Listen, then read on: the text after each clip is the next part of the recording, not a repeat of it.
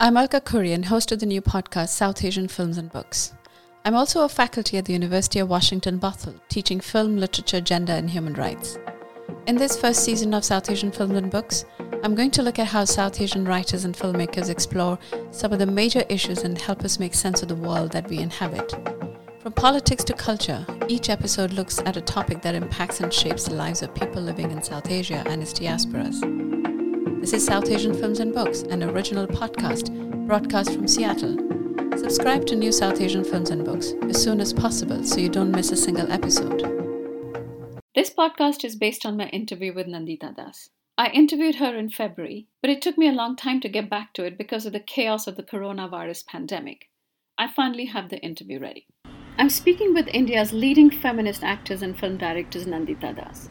Winner of France's highest civilian awards, the Chevalier de l'Ordre des Arts et des Lettres, Das has an MA in social work and is an outspoken critic of colorism in India. Das has acted in over 40 films and has made 2 films, the 2008 Firak and the 2018 Manto. Das credits her parents, her artist father and writer mother for shaping her worldview. She also considers Safdar Hashmi, the communist playwright and street theatre director, as her first sociopolitical teacher.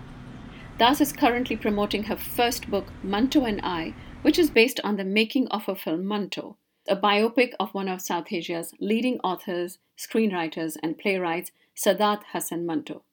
Das joins me from Mumbai. In response to my question if Manto is still relevant today, this is what Das says.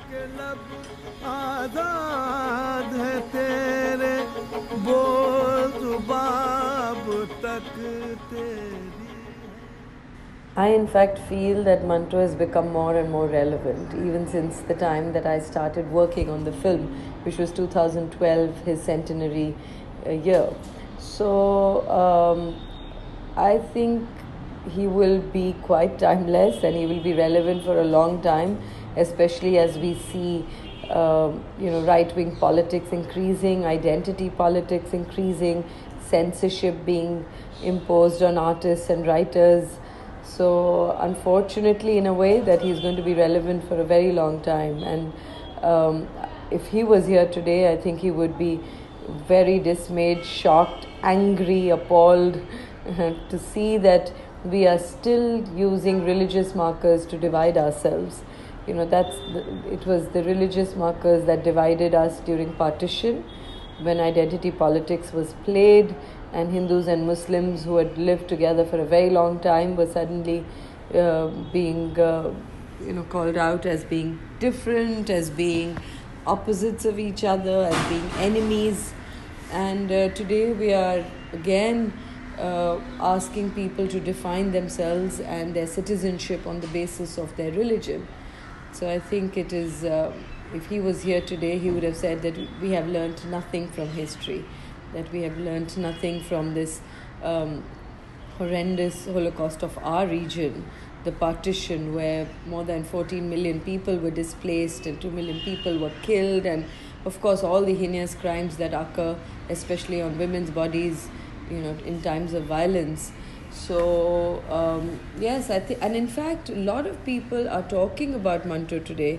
I would want to believe that there is a little contribution of the film as well in bringing Manto to those who did not know Manto, and also to those who knew Manto and are getting to know more of it, are kind of embracing the idea of Manto. Manto is not just the man or the writer, but I think he really represents the idea. That's why I often say that I did the film to spread Mantoiyat.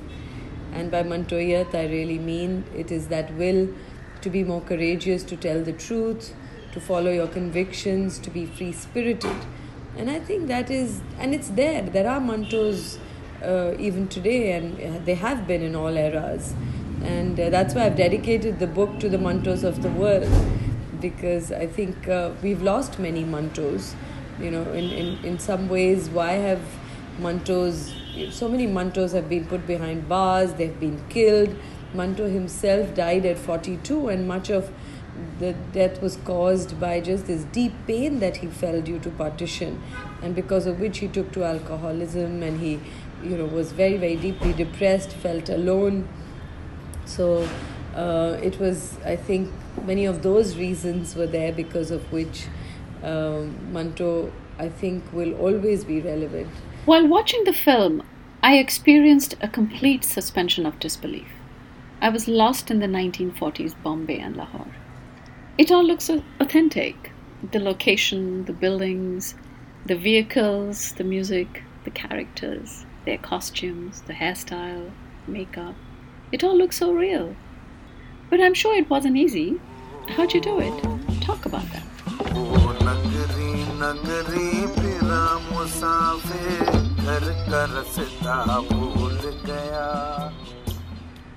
Yes, I think recreating the times was one of the toughest challenges because there is so much of modern day clutter today that even Bombay as it exists today, which has some of those old architecture, those old buildings, those old roads, and but there are also ACs jutting out, there are satellite dishes poking out of every terrace, there are grills have been, because of the times that we live in, a lot of the old buildings have been grilled, the streets are not the same, there are hoardings, so it's very difficult to recreate it without having to spend huge amount of money, and we obviously didn't have that luxury.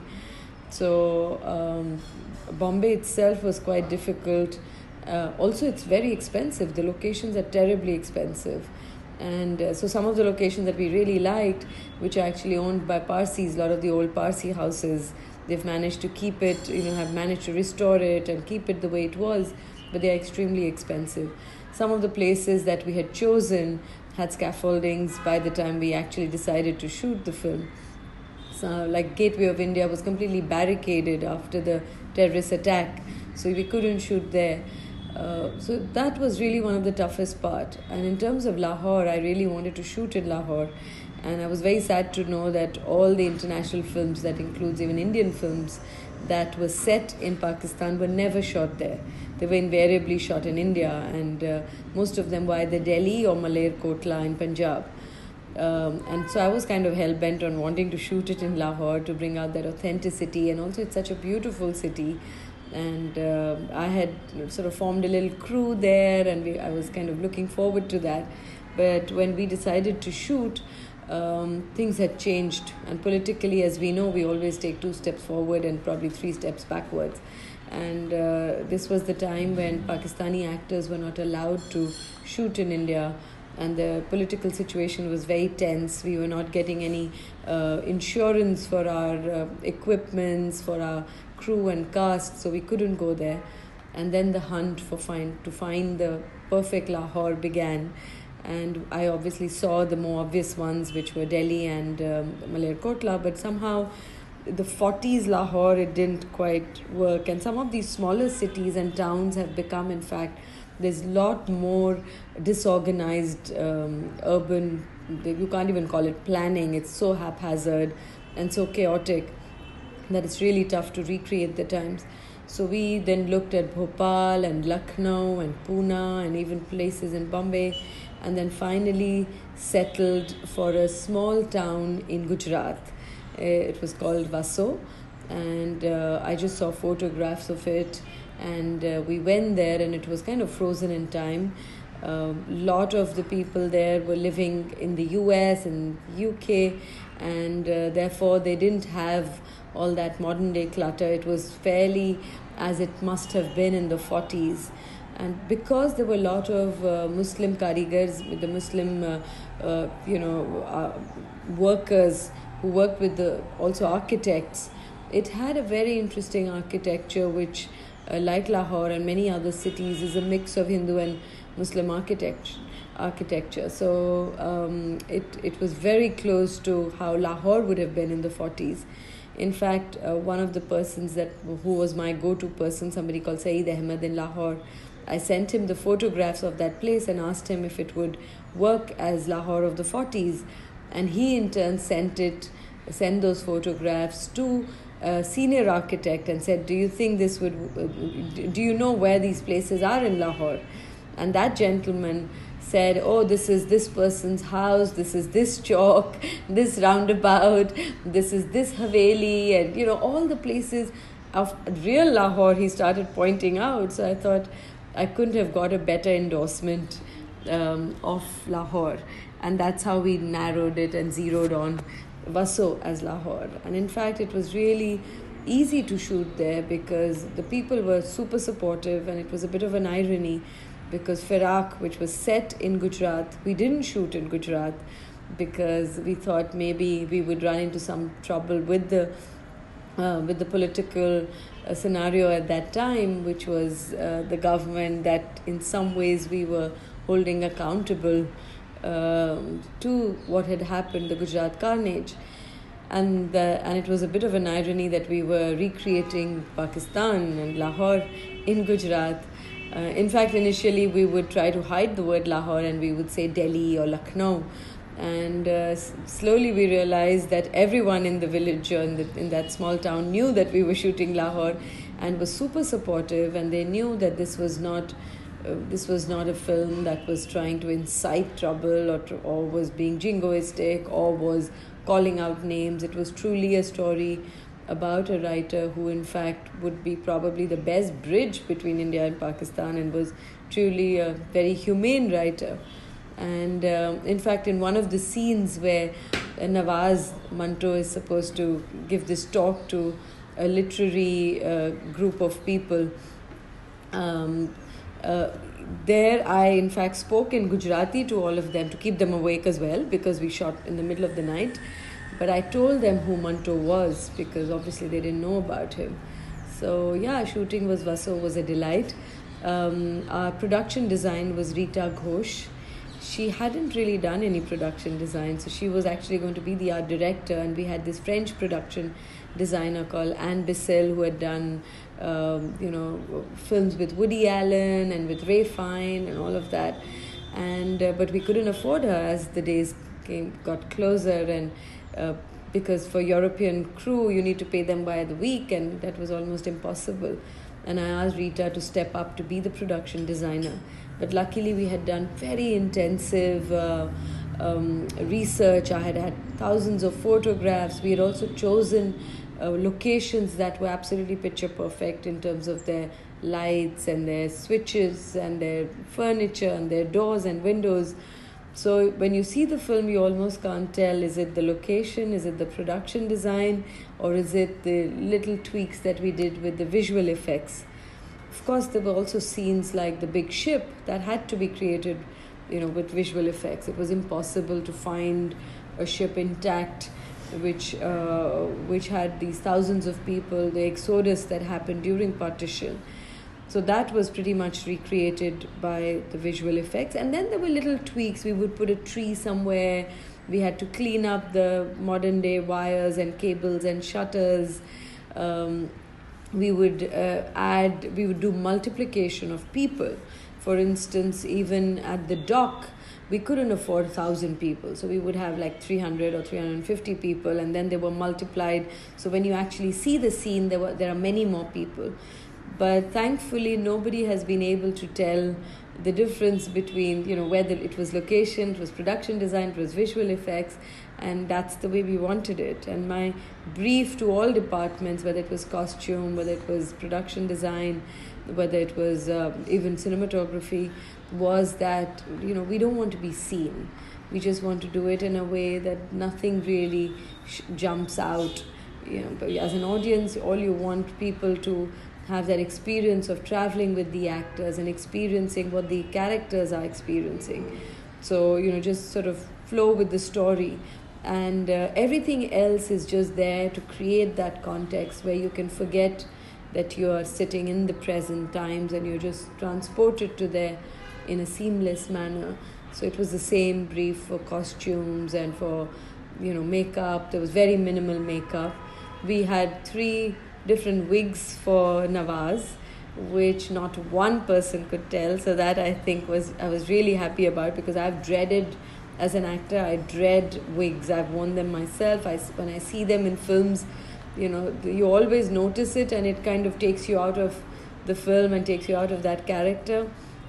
So thankfully nobody could see, but those were important to see the change in the face. Our hair is such an important part also of how we look and how hair changes with time, and also especially because the 4 years that I have captured were very tumultuous for Manto, and you see that change, and somebody who was very, impeccably dressed in good safed in white kurta pajamas and with hair properly set, and as his life changes and as he becomes more and more distraught and pained and less worried about how his hair was or his clothes were, that helped in creating the character and the transformation.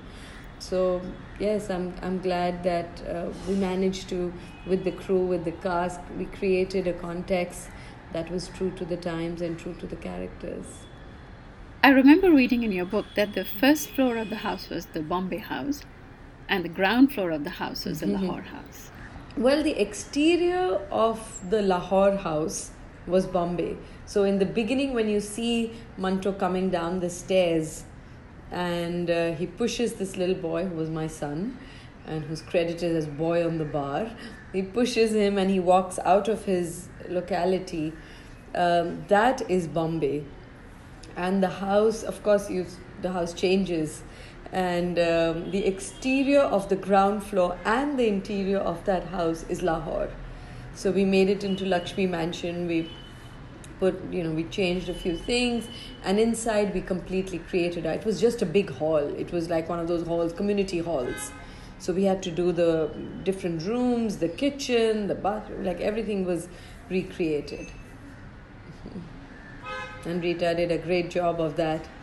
I said Rita did a great job of that, of, completely creating the house. And actually the Lahore house was bigger than his Bombay house. At the same time, he was less well off. So it's a bit of a challenge to be true to history and not try to give him a very small house to say, oh, he was poorer. But to have a slightly larger house, and, you kind of understand that his nephew took care of him, Hamid Jalal, who even brings a bookshelf so that he could keep his books better, but also make it more bare so that it feels like, he didn't have much, even though the house was bigger. So what you said about the song Bol Ke Lab Azad, and why in a way I chose to end the film with, because for me to do the film was really to respond to what was happening today. That was my first intention. That was my real motivation. The desire to tell this story came from that. Then, of course, as I got to know more and more about Manto, I realized it was such a fascinating story. But initially, I just felt like he embodied everything that we were grappling with. So that was the reason. And it's always a dilemma as to how do you end a film? Because usually, especially more mainstream cinema, ends up ending it with a more optimistic note, hopeful, or sometimes if it's a tragic love story, then it's kind of a little more tragic, so you either do a optimistic or a pessimistic. It's very binary in that sense. But here, I felt it was a bit of both. I mean, you don't want to lose hope, even in the worst of times, and you still don't want to leave the audience with a pessimistic note, because if you become too cynical, you don't want to do anything about it. So it was more to leave the audience with like a call to action, that this must inspire you, that this man, despite everything, continues to fight. And that's why I wasn't so interested in his later years. Like it wasn't like a tragic hero arc, where, oh my God, he succumbs to alcoholism or whatever. It was that he was a fighter till the very end. The juxtaposition of Toba Tek Singh and his own life, and the question that you also ask the audience is, where do you belong? Are we really going to define ourselves, with these things like religious identity or nationalism or whatever it may be? Are we going to truly define ourselves only by these narrow definitions, these boxes that people are putting us in? Also, the song is very evocative. So the idea was also to leave people with this idea of that speak up. Bol ke lab azad hai tere, bol zubaan tak teri hai. It's a beautiful nazm, and So that was the reason. I think a female gaze is, first of all, my own understanding has changed, like I said. I've often wondered what is a female gaze? Because most of the films that I grew up watching, I didn't grow up watching Bollywood, which is in any case a bit unusual in a country like ours, because my parents didn't watch films, so I just wasn't exposed to it. So I started watching films only in college, and with a bunch of friends who all wanted to be filmmakers, and only two of them have managed to, though. But they all exposed me to international cinema, to world cinema, to regional films, to film festivals. So in some ways, my my exposure to films was directly more to independent films. And even if you see filmmakers in our country, like the Indian films that I watched, were mostly the stories told by men. And they were very sensitive, whether it's Mrinal Sen, whether it's Satyajit Ray, whether it's Adur Gopalakrishnan, whether it is Shyam Benegal, they did tackle issues of women. So it kind of, even when as an actor I used to think, and I've myself done many films that have strong women's characters, which have also been directed by men. So it's not so, again, it's not so binary that only if there is a woman director it's going to be more sensitive and men cannot, and obviously it's not as simplistic as that. Yet there is something when I've also worked a lot with women directors. Two of my first films were with Deepa Mehta, Fire and Earth. Then I did a Marathi film with Chitra Palekar. Then I did a Kannada film called Deviri with Kavita Lankesh. So I have worked with women filmmakers as well. And I do see there is something different that happens on set, which is very intangible almost. There is a sense of empathy. There is a sense of almost comfort. I feel like you can be a little more vulnerable.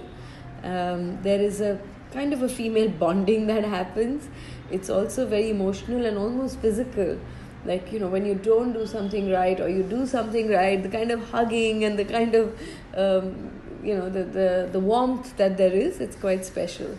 So, but for a long time I was not very comfortable with this label of being a woman director, especially after Firak. Suddenly I was on these panels and there were so few filmmakers at that time. Things are already changing. The reason we don't have heads of departments, or not that many today, is because to be a head of a department you have to have a few years of work. And as things are changing now, but in 10 years you're going to see a lot more women who are going to be leading their respective departments and are going to tell their stories, because there are many more young women who are getting into this field, who are going to film schools, and and it's very, very exciting to see that, and I'm sort of totally looking forward to that change. But during Firak, in these panels, everybody would ask you, so how is it to be a woman filmmaker? And and somehow that it seemed like too much of a label. It seemed too much of a baggage to carry, and you feel like I'm just directing. I'm not constantly aware I'm a woman filmmaker, and I don't want to be treated differently. You don't call a male filmmaker, etc. But with my own engagement with this issue, I think it has changed. And I feel that if we constantly are saying, as we should, that there should be more women filmmakers, then we first have to own that label ourselves. We have to kind of acknowledge that, yes, I am a woman filmmaker. I'm not only a woman filmmaker. I have various identities, and I embrace all these different identities, and all of that together makes me, and informs my choices and informs my experiences and all of that. But having said that, the identity of a woman does take precedence over other identities, purely because you're never allowed to forget it. You're constantly reminded that you're a woman, for better or for worse, in the sense that, how you're looking, or how you're behaving, what are the words being used for you, in so many subtle ways. There is a kind of a sexism that it's sometimes difficult to combat, because it's so subtle that if you keep saying that stop talking to me like this, or don't use words like, I'm not whining, I'm not complaining, I'm just asking for what a director ought to be asking, or and I see that difference, because even as an actor, when I was with male filmmakers, then the way they would listen to my male co-actor and the way they would react to, let's say, my suggestion was very different. So, it was, so I think that um, all those experiences which you subconsciously notice, but you kind of store them at the back of your mind, you start putting two and two together. And even being at the helm of a project, because when you're a director, you're really running the show, and I was also the producer, one of the producers.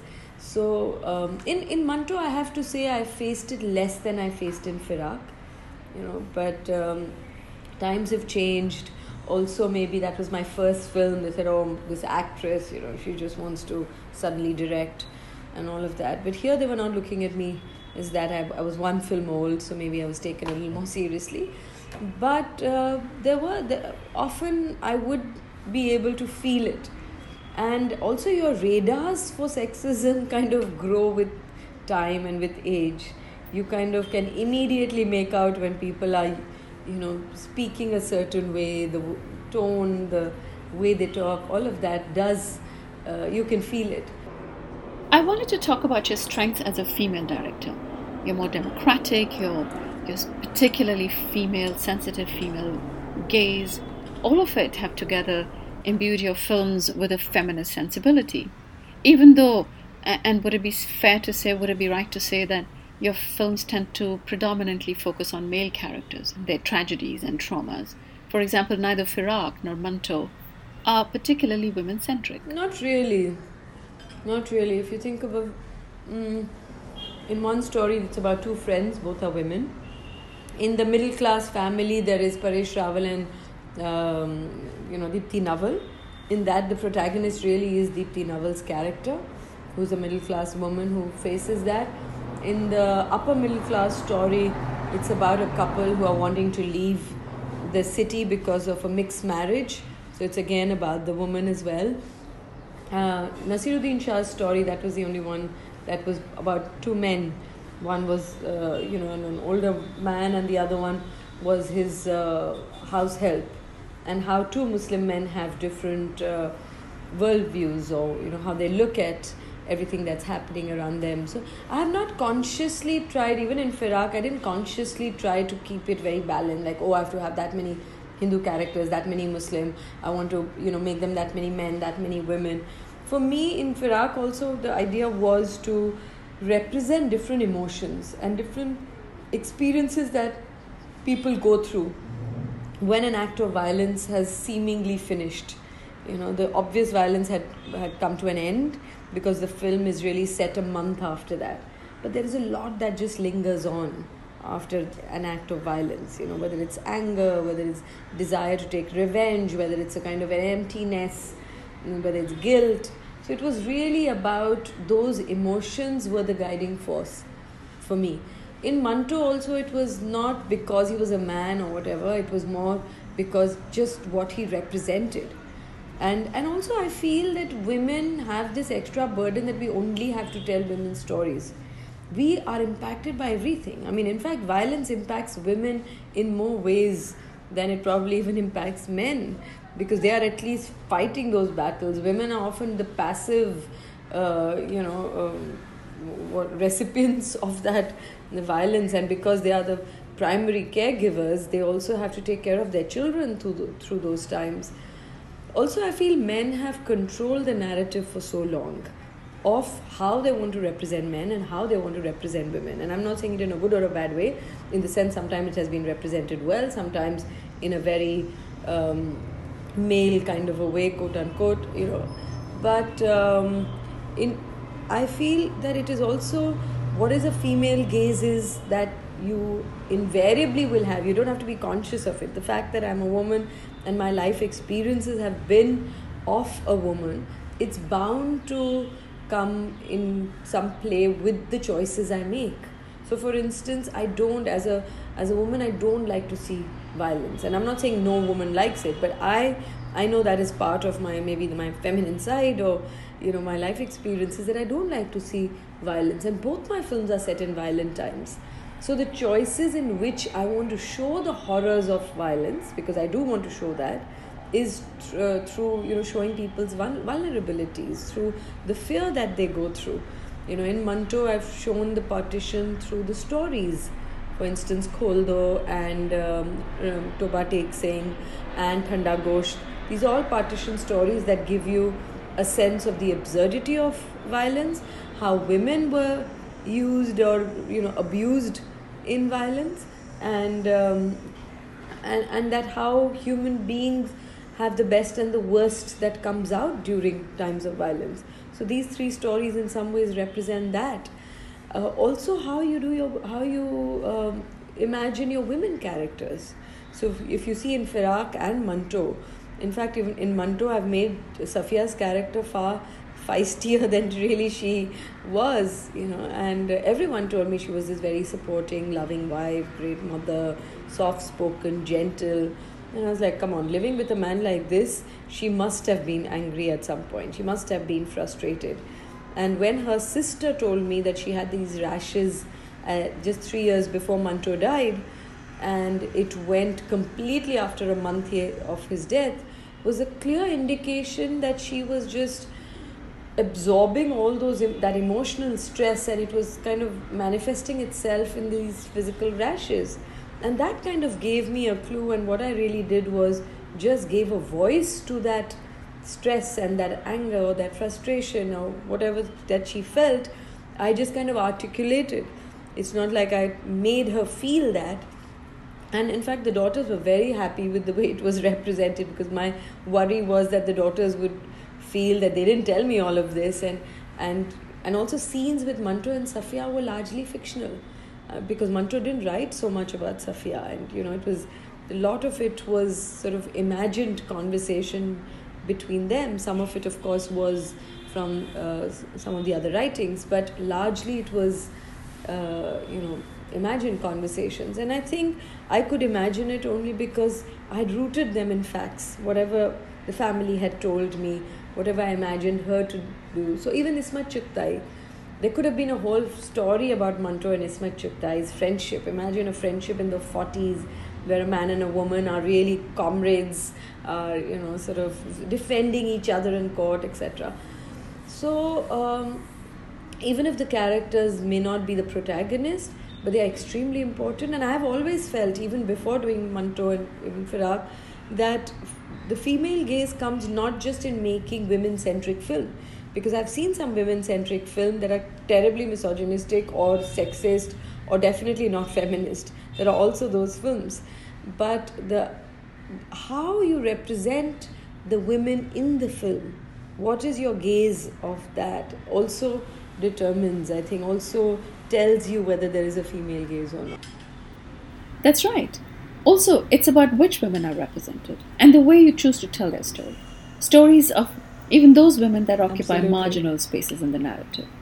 Your film shows a diversity of women. There are strong women, there are vulnerable women, women that are funny, those that are serious, Exactly. and then there are old women and young women. So all of this brings out the complexity and the multi-layeredness of women's struggles. Yeah, the reflection of society, because we are not one. As women also, we are not one type, We are so many people with, and yet there is something that binds us. That's something that there is a shared experience as well. And also because we've just had the shorter end of the stick for so long, that because of that also there is a shared experience, and which is now kind of changing, and therefore there is more variety in some sense, emerging. And that needs to be represented in films. अब क्या बताऊं मैं तेरे मिलने से क्या मिला इरफान गम हुआ मुझे दिल का पता मिला अब क्या बताऊं You also refer in your book to the existence of gaps in the feminist movement in its refusal to engage with men. Men, as you put it, and I quote, men have been left behind within their archaic patriarchal mold.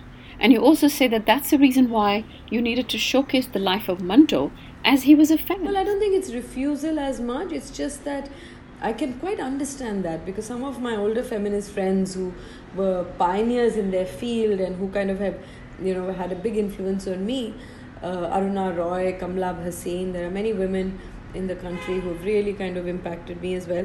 They had a bigger battle to get the women out, to make them feel confident, to allow, give them the space to question. So a lot of the work happened with women, but in the process what happened that men were where they were and women have kind of begun to ask a lot more questions and begun to change the status quo. But because we live in a society where there are men and women, the gap has kind of increased.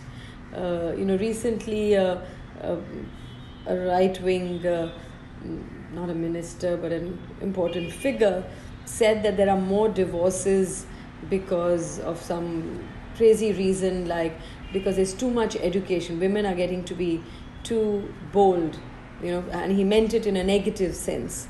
But he didn't think that it's because women are questioning the institution of marriage. They're questioning the role that they have been playing for so long. So I think the female gaze is a complex thing as well. And female representation is a complex thing, because sometimes we are burdened by always making them very strong. I know that so many scripts come to me, and when they say, oh, this, you will love this because it's a very feminist role, and feminist role meant that killing the villain at the end. And I would say, hello, this is not how I see feminism, or this is not the kind of role that I would want to do. I don't see that as a solution at all. So there is a very narrow understanding, especially in countries like ours, about what feminism is. And sometimes it is almost seen as a bad word. Like, I've been told so many times, oh, stop being a feminist, as if it's a gali, it's an abuse. Yeah, and women are referred to as feminazis. Yeah, exactly. And the interesting thing is that if you look at all the protests that are taking place across the world these days, it's the women that are at the forefront of these movements. Women are taking charge. How do you think that's happening? What's making it happen? Yeah, women's freedom to protest, or women's freedom to speak up or to take the lead. And many non-violent movements across the world have been done, even in Africa and other parts of the world, by women. So it's no surprise in a way. But if you see today, even in students, women are really taking the lead, even in all these protests and even sports.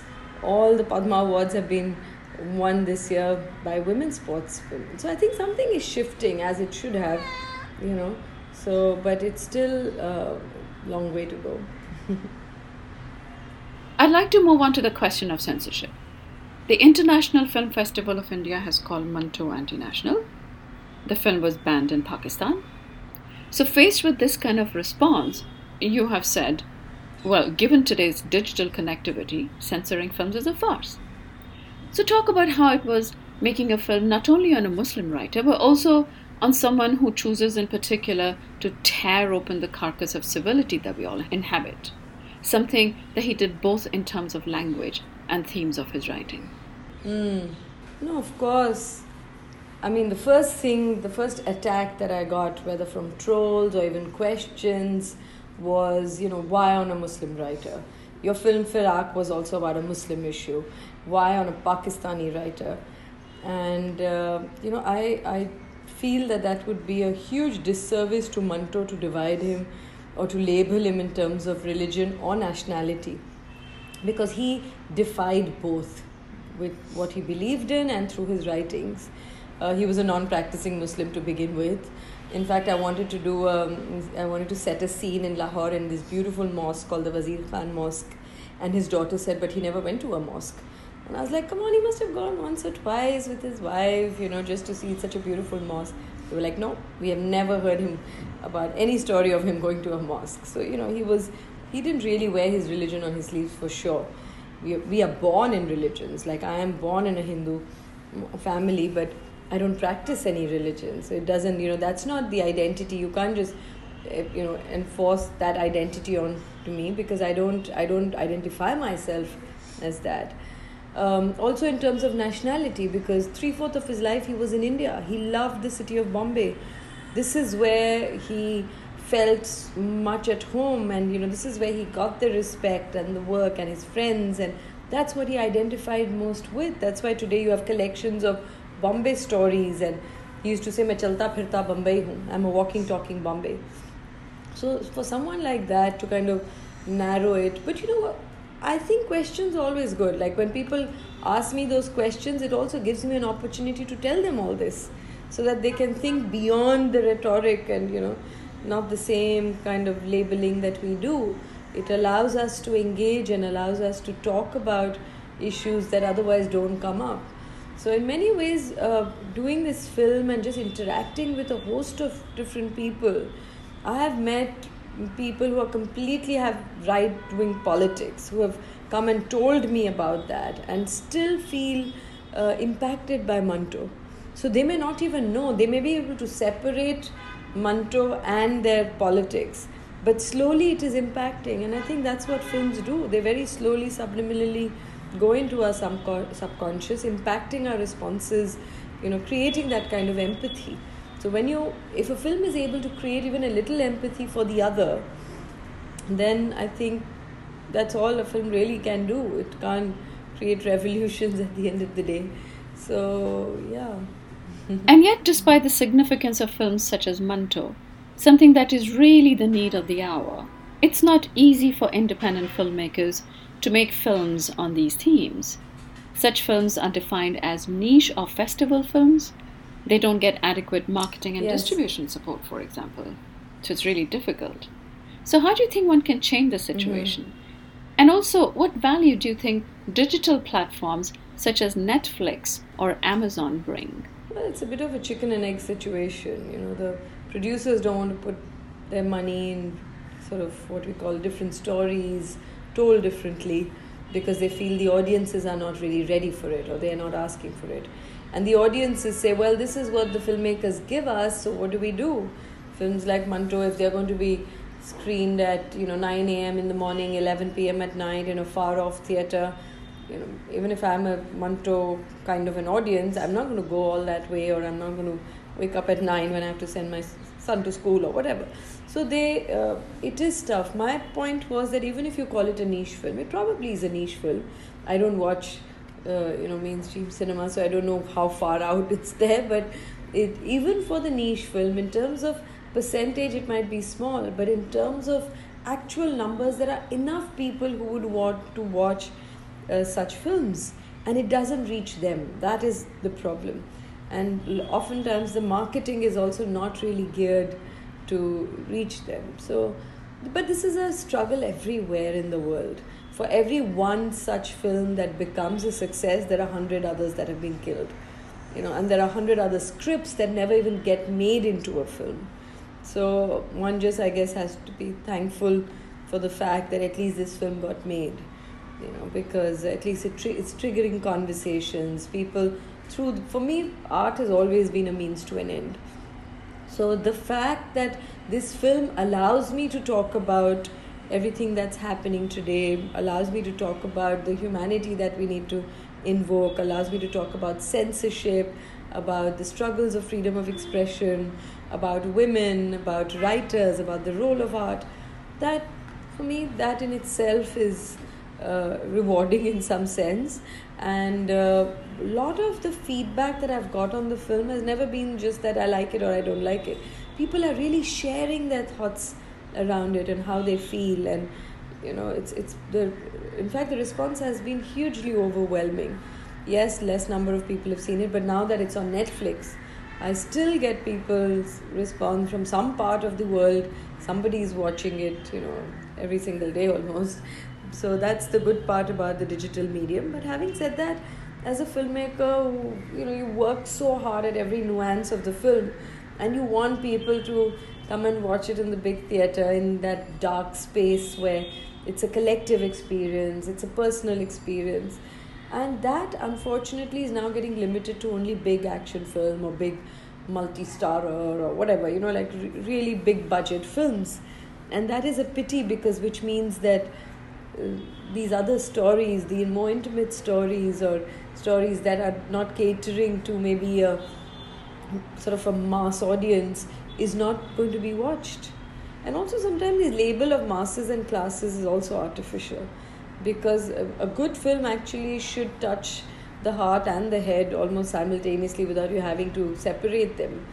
And I have had those kind of reactions from many people who are not the typical Manto audience, or who are not intellectuals, or who are not hugely educated. And you don't need all of that. if a film should speak to you at a human level, I mean, that's what really matters. But I think my own baggage, there's a perception about me, and that sometimes comes in the way also of the film. People assume that it's going to be like a difficult, intellectual film, and it's going to be maybe something, might be preachy, or I don't know, whatever baggage I carry. But because of my stands in the public space about various issues, people just think it's probably going to be an issue-based film. But if you see, both the films are actually about human beings and their internal dilemmas, and those people resonate with those. Let's talk a little bit about the writing of your book, Manto and I. You said that it took you way longer than you'd anticipated. So how was the book different to the making of the film? From the written word, i.e. Manto's own written word, to the film, your film, Manto, and back to the written word in your own book, Manto and I. Talk about the various translations. I've read a lot. I had to read a lot, first in translations, in English translations, and I realized English translations weren't really doing justice to much of his writing, because many of those translations were done years ago, and now there are in fact more and more translations coming up, which is really good. So I started reading in Devanagari, and it's not easy because we don't these days end up reading anything in any other language other than English. And so it was a bit of a struggle. Also, while his language is very accessible, there are also some very difficult Urdu words, and there aren't that many good dictionaries. I realized that even on the internet, and so I really struggled with the language per se for a longish time. But because you kind of get the essence of the story, it was more about what I want from where. So even the dialogues in the film have been taken from various places. So something from a story has been put into his some other scene that is completely not connected. So a lot of the dialogues, especially not just of Manto but of other characters, are also from his own writings. I would say almost 80% is his own writings. So I wanted to be as true to that, and also he provided me with so much material because he was so prolific. He wrote so much, so it just made it easier. Then to have this film, which took like 7 years from its very inception, which was 2012 mid-year, to 2019, which is 2018 September, the film got released. Then I traveled to various parts of the country and world, sharing the film, sharing the stories. I went to various campuses in UK and the US, and shared it at Harvard and Tufts and Stanford and Brown and Yale and all of that. In England, I also shared it at Oxford and LSE, etc. So it was really a 7-year experience, and I think while I had answered many questions, there were still many stories that were kind of unshared, or so it was not just cathartic, but for me it was also that I didn't only want to share the creative journey. The socio-political reasons why I even did the film had a role to play throughout the journey of the film.